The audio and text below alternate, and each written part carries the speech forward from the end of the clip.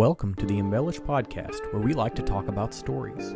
We like to explore how embellishment makes a story better, how it allows us to connect more deeply with both the person telling the story and the subject of the story. Together, we will explore people, products, and places that have a story to tell. We'll navigate through the truths, half-truths, and outright lies, and decide if the truthiness even matters.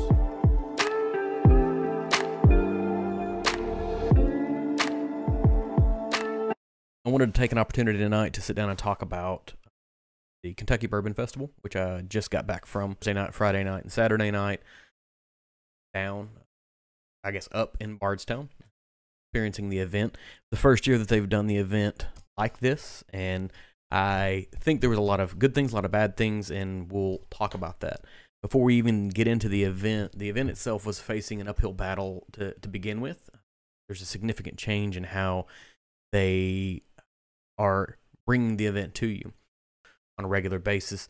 Historically, they've boasted something like 50,000 attendees to the event, but I've also read statements that they've never reached 50,000. And so one of the biggest things that is an issue for Bardstown is there's not really a sufficient quantity of hotels or public transportation to really handle this amount of people in town and this type of a thing. I noticed that many people were staying in Louisville, and if I had it to do over again, I would probably have done the exact same thing. There was some sort of an indication that there was going to be a shuttle, folks staying in Louisville to the event, and Louisville has a lot more public transportation, a lot more food, a lot more opportunity to do things that are not event-centric. And if you're like me and you have the opportunity to be in Bardstown more regularly, then there's not a great draw to spend a ton of time there during this particular event.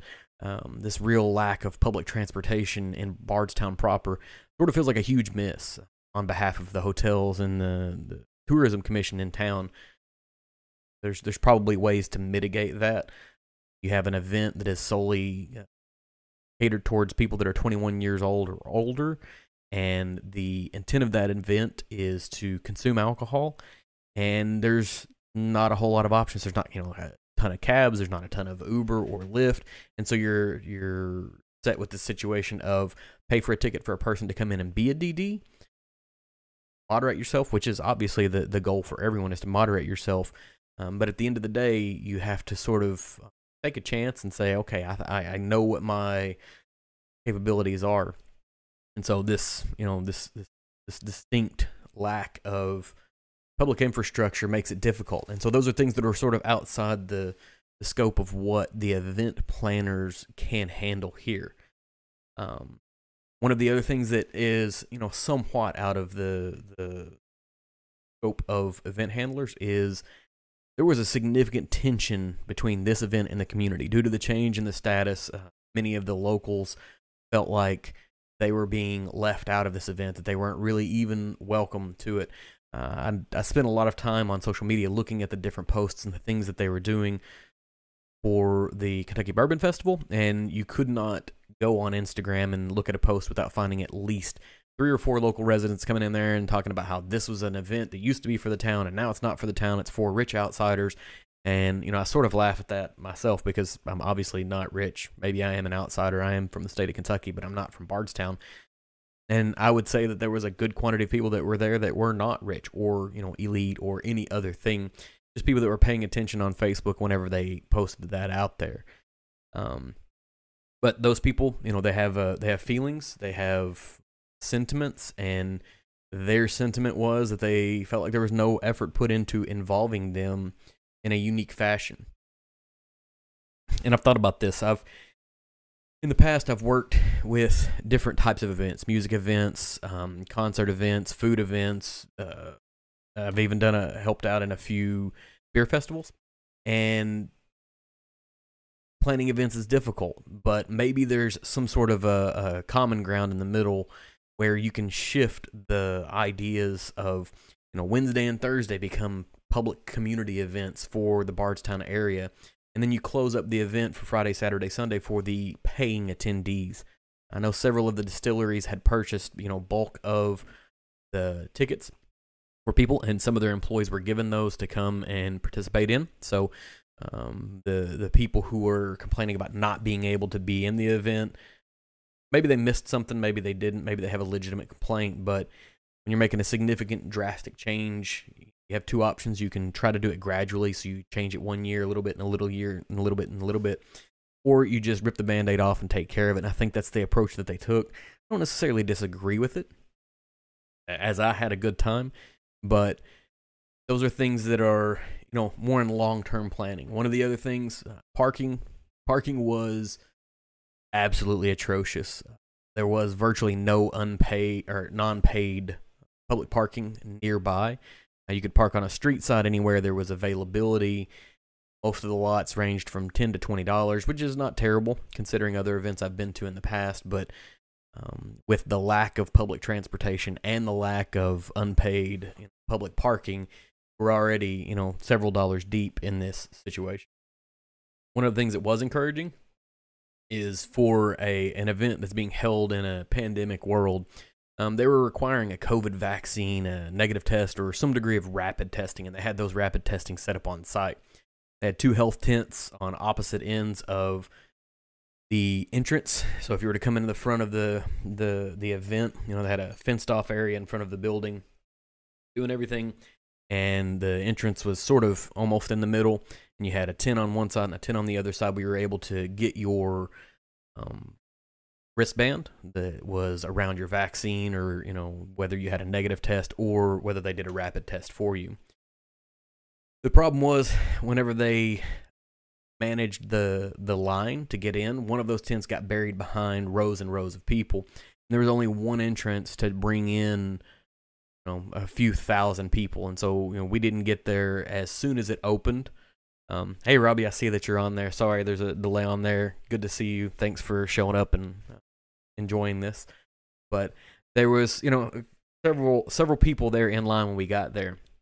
And one of the unique things, I guess, about how Eventbrite does things, and Eventbrite was the vendor that they used for the tickets for the event. It was really easy to go on and purchase event tickets and purchase the special speaker tickets and all of those things. It was, that was super easy. But it appeared when we got to the front, they had to enter into a different navigation screen to be able to scan the people who had multi-day tickets versus the people who had single-day tickets. And so you have a single line, and you have the person at the front that's like, oh, you're a 3-day? Hold on, let me scan you over here. Or you're a single day? Let me scan you over here. Maybe there's a better way to resolve that. Maybe there's a, different whatever. But you had everybody trying to funnel through one single entrance unless you were a VIP or media person. A VIP and a media person had a separate entrance, which obviously they pay more. The expectation is that they're not going to have the kind of lines. But maybe it's, send some of the line management staff to Disney, let them learn how they handle their lines, and try to take some notes there. One of the other things I noticed whenever I got in, beforehand, I'm a planner by nature, and I read through the rules and the FAQs and everything there was in front of us, and they had this really long list of prohibited items and allowed items that were allowed in, which is great. Here, we don't want firearms, we don't want food and beverages from outside the building, but from the best of what I saw, they did not check any bags anywhere, and that seems like a public safety miss to me. I know specifically I saw some folks were bringing in outside samples to share with each other. Some folks call that a handshake, which I don't necessarily have a problem with, but if they're not checking that, then they're also not checking for other items that might be concerned, illegal narcotics or, weapons or anything along that line. So, this big long list, things we're going to do, lines got backed up, so I assume they probably tossed those things out because they were just trying to get people inside. Now, once we got inside, we get to the first tent, which is right after the entrance, and you get handed your Glencairn and you get your challenge coin. And I will say the Glencairns are, this is what they gave us. These are pretty nifty little glasses, and this is what you had to carry with you for most of the event. Most of the vendors had plastic cups on hand as well, and they had rinsing stations with non-potable water, so you could rinse out your Glens and continue to get tasting out of that. But I get, I saw several people drop theirs, break theirs, do things along that line. And then there was a challenge coin that they handed out, which is a really nice piece of metal here. It's hard to kind of see that. got a brass look to it, which, you know, looks sort of coppery, Vendome on it. One of the things I noticed, because we had a multi-day pass, when we came in the second day, there was no way for them to know, the people who were, you know, handing out the coins and the Glencairns, for them to know that we were returning people. So if I had been someone who might do these kinds of things, I could have gotten 2 Glencairns on Friday and 2 Glencairns on Saturday, as well as 2 challenge coins and 2 challenge coins. I brought my wife with me, so we're able to see that. In the same tent where they're handing out the Glencairns and the challenge coins, they were also handing out their drink bracelets. And so the way drinks and beverages worked, you get this, you know, nifty little bracelet. They have one right around here. Perfect. They gave these nifty little orange bracelets that looked, I can't remember. There were different colors for different days. But these little event bracelets, and there was a little tab that you would pull off, and it had $5 marked on it, and that's how you got a single pour off of it. While the idea is really nifty, the way those things folded off, they fell off easily. Now, I found several times where I had to pick them up out of the grass to make sure I didn't lose them, and at $5 a pop, $5 a pop, you know, you want to make sure you keep a hold of those. Thanks, Tim. I see you're out there a little bit late. I'm running over my rundown from Kentucky Bourbon Fest. I know you weren't there, and I missed an opportunity to be able to see you, but I'm planning on trying to get up there in that area. The bar setup it's taking a little bit of time, but this is where I'm getting with it. So thank you guys for being here tonight. So the bracelets, while they were really neat, they were also sort of a pain in the butt. The little tabs fell off, and it drove to this idea of pour inconsistency.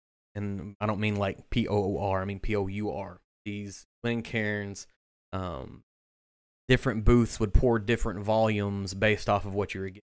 So, you know, I'm obviously not expecting to go in and get a bar level pour at a bar level price. You know, the idea is that you want to taste a bunch of different things and have an experience. But how much they put in a glass really, really varied. And at $5 per pour, or if you were getting a premium pour, say at the barrel tent, they were doing, you know, two tickets for like a seagrass pour, but they did a really good job, and they would fill up beyond the bulge. Some of the major brands would put basically a splash in there. Craft tents, on the other hand, you're exactly right, Tim. There were a lot of craft tents that didn't necessarily take the pull tabs, and that was fine by me. You know, I'm willing to give it, because reality is that I wanted to spend most of my time with the craft anyways, because the major distillers that were up front were things that I can get on a regular basis. Being able to see, you know, like WM Tar or Penelope or Monk's Road, all those things are not things that I see on a regular basis. So I was, you know, spending my time over there. But the folks in the craft areas, they're the ones that did really good on pouring, and they spent a lot more time with the people, what I saw. Yes, they absolutely did say, yes, we're here to party. You know, specifically maybe the Penelope tent. Might have known a guy that was over there. But the problem is that as you're coming in, you know, they're handing out the Glencairns, they're handing out the coins, they're handing out the bracelets. It's all right there at the front. It's, you got this just giant congestion, so you can't get people in fast enough. You end up standing in line for 45 minutes or an hour. It is what it is. You know, there's things that they're going to learn and they're going to get better about. But you know, that's what this is all about, is talking about what was good and what was bad about it. Beyond that, some of the other situations that happened, there was, you know, a lot of information sent out to attendees about food. So, yes, his name is Robbie, and he does like to party. I may have had a little bit of Heaven Hill Bottle and Bond with this man, Tim. So, man after your own heart. There were several food vendors that were planning on being there. And, you know, a day or two before the event hit, they sent out an email that, you know, to all the attendees. Several of these food vendors are having a hard time being staffed up appropriately. So they're not going to be there. It's COVID protocols, all of this, that. Whether that is, that is likely the reason that they gave to Kentucky Bourbon Festival specifically. I have my own sneaking suspicion. There was this other event happening in town called Cheers to Bardstown. The Bardstown Tourism Commission looked like they were pretty heavily involved in that. And it looked to me like there were quite a few food vendors there. And so it almost looked like some of these food vendors were deferring to participate in the free and open event that was targeted towards the local community, as opposed to closed and ticketed event for what are seen as outsiders. So it's pointing back to this problem of having a problem with the community that's hosting you. And so I don't know what the solution to that is, but I would suspect that there's probably going to be a lot of post-mortem and discussion on that with the event planners going forward, and they've got to get that sorted out. You don't want the town around you upset that you're there. You're obviously bringing revenue in. Want to include them, but you also want to make this tourist event as well, because dollars are dollars, and that's what it boils down to. I was one of the people who purchased a multi-day pass. That's another thing that I'll spend a little bit of time talking about. Do you need a multi-day pass? And based off of what I experienced this year, probably not for the average attendee. I likely would not do it again next year on a multi-day. I would probably choose a single day. The only caveat to that is if there are 5 unique pours you're really targeting, 5 different things that you're really trying to get sip of, you're probably going to want 2 days to do. Because after the 4th or 5th, you're not really going to taste much of anything anymore anyways. And so you're going to start flagging in your ability to kind of get through that. One of the other things is if you want to do, there was this choice that you had to make of, am I here as a social event or am I here as an experience for whiskey? And if you wanted to do both, that's another case for having a multi-day ticket. Is it day is focused solely on experiencing whiskey and talking to vendors, and another day is focused on the social networking aspect that we'll talk about that in a couple minutes. And then last, probably the most real use case for a multi-day ticket is they hosted these educational events in a premium tent, and they were additional tack on prices. I booked one for Friday and one for Saturday, and I got to see some wonderful content from Dr. Pat Heist from Wilderness Trail on Friday and Joyce Nethery from Jephthah Creed on Saturday. Both were great events. Those were worth me being there both days for. But if I were planning again next year, I would probably not do that. Or maybe I would have a day that is educational and a day that is not. Either way, I think you can experience the entirety of the tents. Yeah, exactly right, Tim. It can be done in one day. In the same way, and I'm going to go back to this analogy that I made.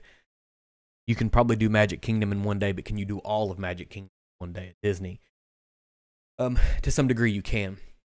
So if you're only going to choose one day, then like I said, you're going to have to make choices. You're going to either meet friends and drink, or you're going to try all the pours that you ever wanted to try, or you're going to network. And from what I saw, both Friday and Saturday, networking seemed to be the phrase of the day or the idea of the day. It was different groups. What was really interesting was seeing lots of social media folks, YouTube folks interacting and spending a lot of time talking to each other. It was an opportunity to sit down and meet people that probably don't get a chance to meet aside from events like this.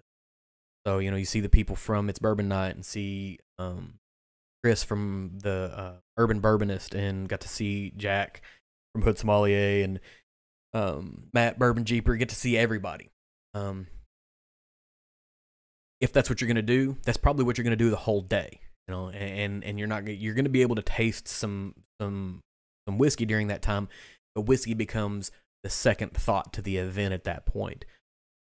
What I really, really enjoyed seeing is that most of these social media types where we're very much congregated in the craft section. There's a lot of reasons why they might have been congregating in the craft section. I can stipulate a lot of things, but it was great to see. I think that craft is probably one of the greatest growth opportunities within whiskey. Your big name brands, which were relatively poorly represented at the entire event. Specifically thinking about, Buffalo Trace, Heaven Hill obviously wasn't there.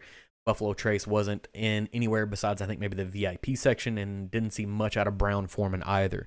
So, the lack of those people's presence wasn't necessarily surprising, but it really kind of put the emphasis on there was almost twice as many craft distilleries as there were major brand distilleries, and most of what I would consider whiskey nerds were really focused on those craft distilleries. And like I said earlier, the craft guys were pouring heavy, and the major brands were not necessarily. I will say I did spend a little bit of time at the Michter's tent because they did have their toasted finished bourbon out, and I didn't know it until Saturday. I was sitting at the table talking to Jack Hood Sommelier, and somebody else that knew him from Instagram came over, and they're like, "Oh yeah, I just came from the Michter's tent, and they're pouring Toasted Barrel over there." And both of us just like stopped the conversation. We're like, "All right, we're heading over there, gonna go get some of that," because I didn't expect it to be there. And you're exactly right, Tim. It was very much the whiskey nerds know what's good. See a lot of people congregating in Peerless's booth. See a lot of people congregating in Penelope's booth. Some with the Neely family. Like it was really fun to see. And most of the attendees were pretty aware of their surroundings. One of the things that is, not something for the people working the booths, not something for the event planners, but for those of you that are attending, talking to booth workers is absolutely expected. You're going to talk to them about what they're making, get some ideas from them, chit chat with them, learn something. But don't stand there for 45 minutes talking to them while there's a line standing behind you waiting to get at it. Because you're limiting that distillery's ability to share what they have with the attendees, and you're limiting other people's ability to experience what was brought forward. And so you're kind of hindering the entirety of what the focus is here. That doesn't mean don't come back, have a quick conversation with them, 3-4 minutes, come back later when there's no line, or make it a point to catch somebody, because what I did see a lot of is that people that were working in the booths, when they would finish their shift, would step out into the audience, and now you've got a chance to talk to them. I saw Pat Heist walking around and people just stopping and chit-chatting with him about Wilderness Trail and all of those things. So, there's an opportunity to talk to them. Don't be the reason that there's a log jam of people. Because what ends up happening is that people stand in line for maybe 3 or 4 minutes unless they're incredibly motivated. And if the people don't move, the log jam doesn't get cleared out, then they're going to move to another tent. And once again, that's great because other tents are going to get to experience them. But you're limiting that one distillery that you really intend on talking to limit their exposure at the event. And maybe that person comes back, maybe that person doesn't. This is the kind of event that it would be easy to make an entire weekend out of if you don't get a chance to come to Bardstown, because there's distilleries around. There were things that were happening at Bardstown, and one of the biggest regrets that I have from the weekend is that I did not make it to either Bardstown Bourbon Company and pick up their Ferrand expression, or make it up to Peerless and get their double-barreled selection, because both of those I've had an opportunity to try. I tried the Ferrand at the event, and it was fantastic. But I also knew as soon as I tried it, it was, late in the day, Saturday. I'm like, this is not even going to be there. And we had dinner plans that night at the distillery. So we went and sat down and had dinner and chit-chatted with the waiter. And was like, hey, how long did it last? And he was like, maybe an hour and a half. And so, I missed an opportunity there to pick up what I think is probably a fantastic bottle. And then, you have the opportunity to go to places like the bar at Willett or Bardstown Bourbon Company, or over to Old Talbot. There's, a lot of fun stuff. And then there's the, I think Scout and Scholar is the new beer place that has, fantastic reviews as well. We chose to have dinner Friday night at the bar at Willett. Also, if you go to the bar at Willett, just kind of keep in mind, they close at like 6 o'clock, and I made my reservation for 5:30, and they never mentioned it. We're sitting there at like 6:15 getting ready to order dessert. And she was like, the lady working the bar that had made our drinks, she, put the dessert order in, and she's looking across. She has an eye, and I've worked in food services before, and I know what that eye is. That eye is I sent order back to the kitchen after the kitchen had cleaned up. And I was like, are they already cleaning the kitchen? She was like, yeah, we close at 6. And I was like, my God, you should have told me. I'm not that person. But no, they were great. They were fantastic. They served us all the way to the end. We made sure we tipped well, and I believe in tip karma. So there's a lot of fun opportunities. But I get a chance to be in Bardstown a few times a year. So the Bardstown Bourbon Festival probably will not be a weekend event for me again. Next year, it'll probably be stay in Louisville, come in for either Friday or Saturday for the event. But there was a lot of things that were happening in Louisville Friday and Saturday night. Lots of people going to places like Evergreen and seeing Single Barrel Snob. Lots of people were going to Peerless Distillery or going to other bars in Louisville, and just the opportunity to be able to have a safe ride home or walking distance from a legit bar or distillery or whatever, incredibly valuable. And so it wasn't readily apparent where transportation was to get you back to downtown Louisville from the event, but it was stated that it was there. And what was curious is that there was a statement that there was transportation to and from Louisville, but there was not any clear stated transportation that the hotels in Bardstown had transportation to the event, which was super curious to me. Like, you know, if I'm a hotel, I'm probably going to want to provide that because I want those people to keep coming back and picking up their vehicles at the end of the event, as opposed to, you know, getting a DUI and end up having to leave their cars in the parking lot or whatever else that happens to happen. You know, it was, all in all, it was a good event. I enjoyed it thoroughly. My wife enjoyed it. Got to have some great conversations with some people. Didn't get near enough time to spend with the people that I wanted to spend, which is kind of always the case whenever you get a chance to go to an event like this. It feels like it's too short. And that's the reality of it for me. You know, one of the other things that I think is sort of lacking for the event is, you know, whiskey is very much a social beverage, an opportunity to have a drink, have a conversation, and mingle with people. And you're having an event that runs from 10 a.m. to 10 p.m. You probably also need to have a good place to sit down. You know, like there were maybe 8 tables to sit down at and eat right next to the food carts. There were more tables that were up by one of the bar lounge areas.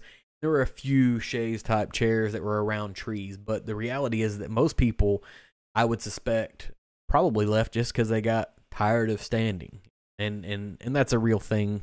It is what it is. I know that there were some historic events that kind of got in their way. And so I'm you know, the redeeming fact of it is there's a sense of resiliency with this event. And yeah, I think that, Tim, you're right here where it says it sort of feels like it got thrown together and that there were some things where they came up short.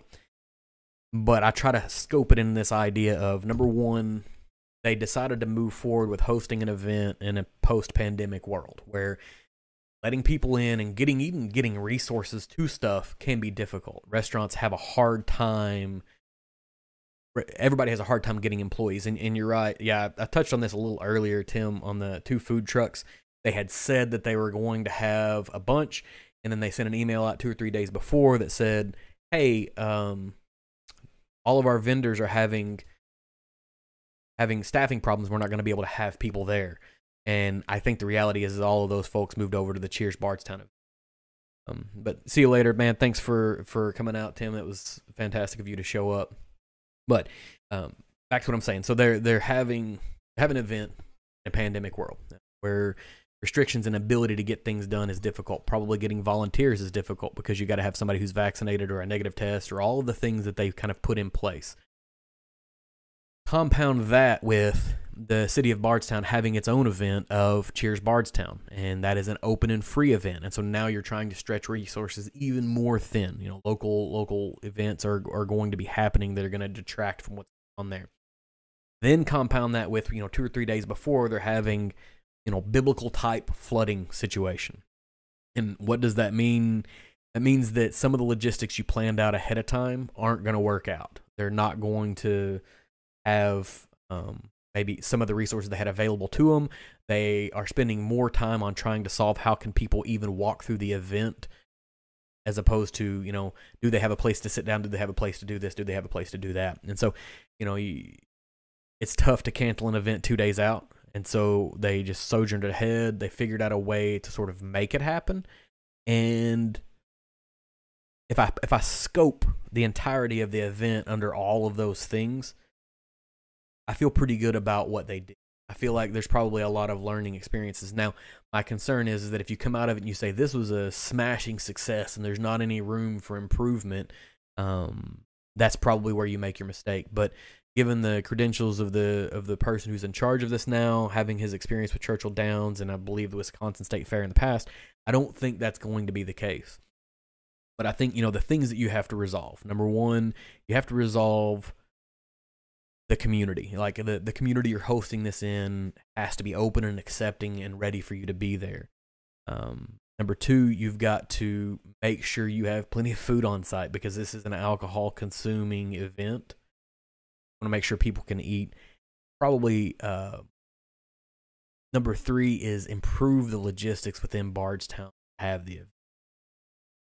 I don't know if I've got a really good way to wrap this up or not, so I'm probably just going to stop there, but we're at about 32 minutes of talking. I've covered what I have notes-wise on this particular event. If you have any other thoughts, absolutely feel free to leave them in chat or in comments or something, and we'll get that. I'll get those answered. I'll respond to them. I'll do whatever it is I can to.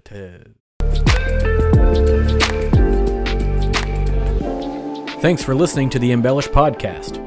If you like what you heard, make sure to subscribe. Check out our website at embellishpod.com and follow us on social media at Instagram and Twitter to keep up with what we have going on. If you have an idea about a story we should talk about, send it to us at embellishpod@gmail.com. And remember, whether famous or infamous, a good story mixed with a touch of embellishment makes the food you ate, the drink you drank, and the places you visited just a little more memorable.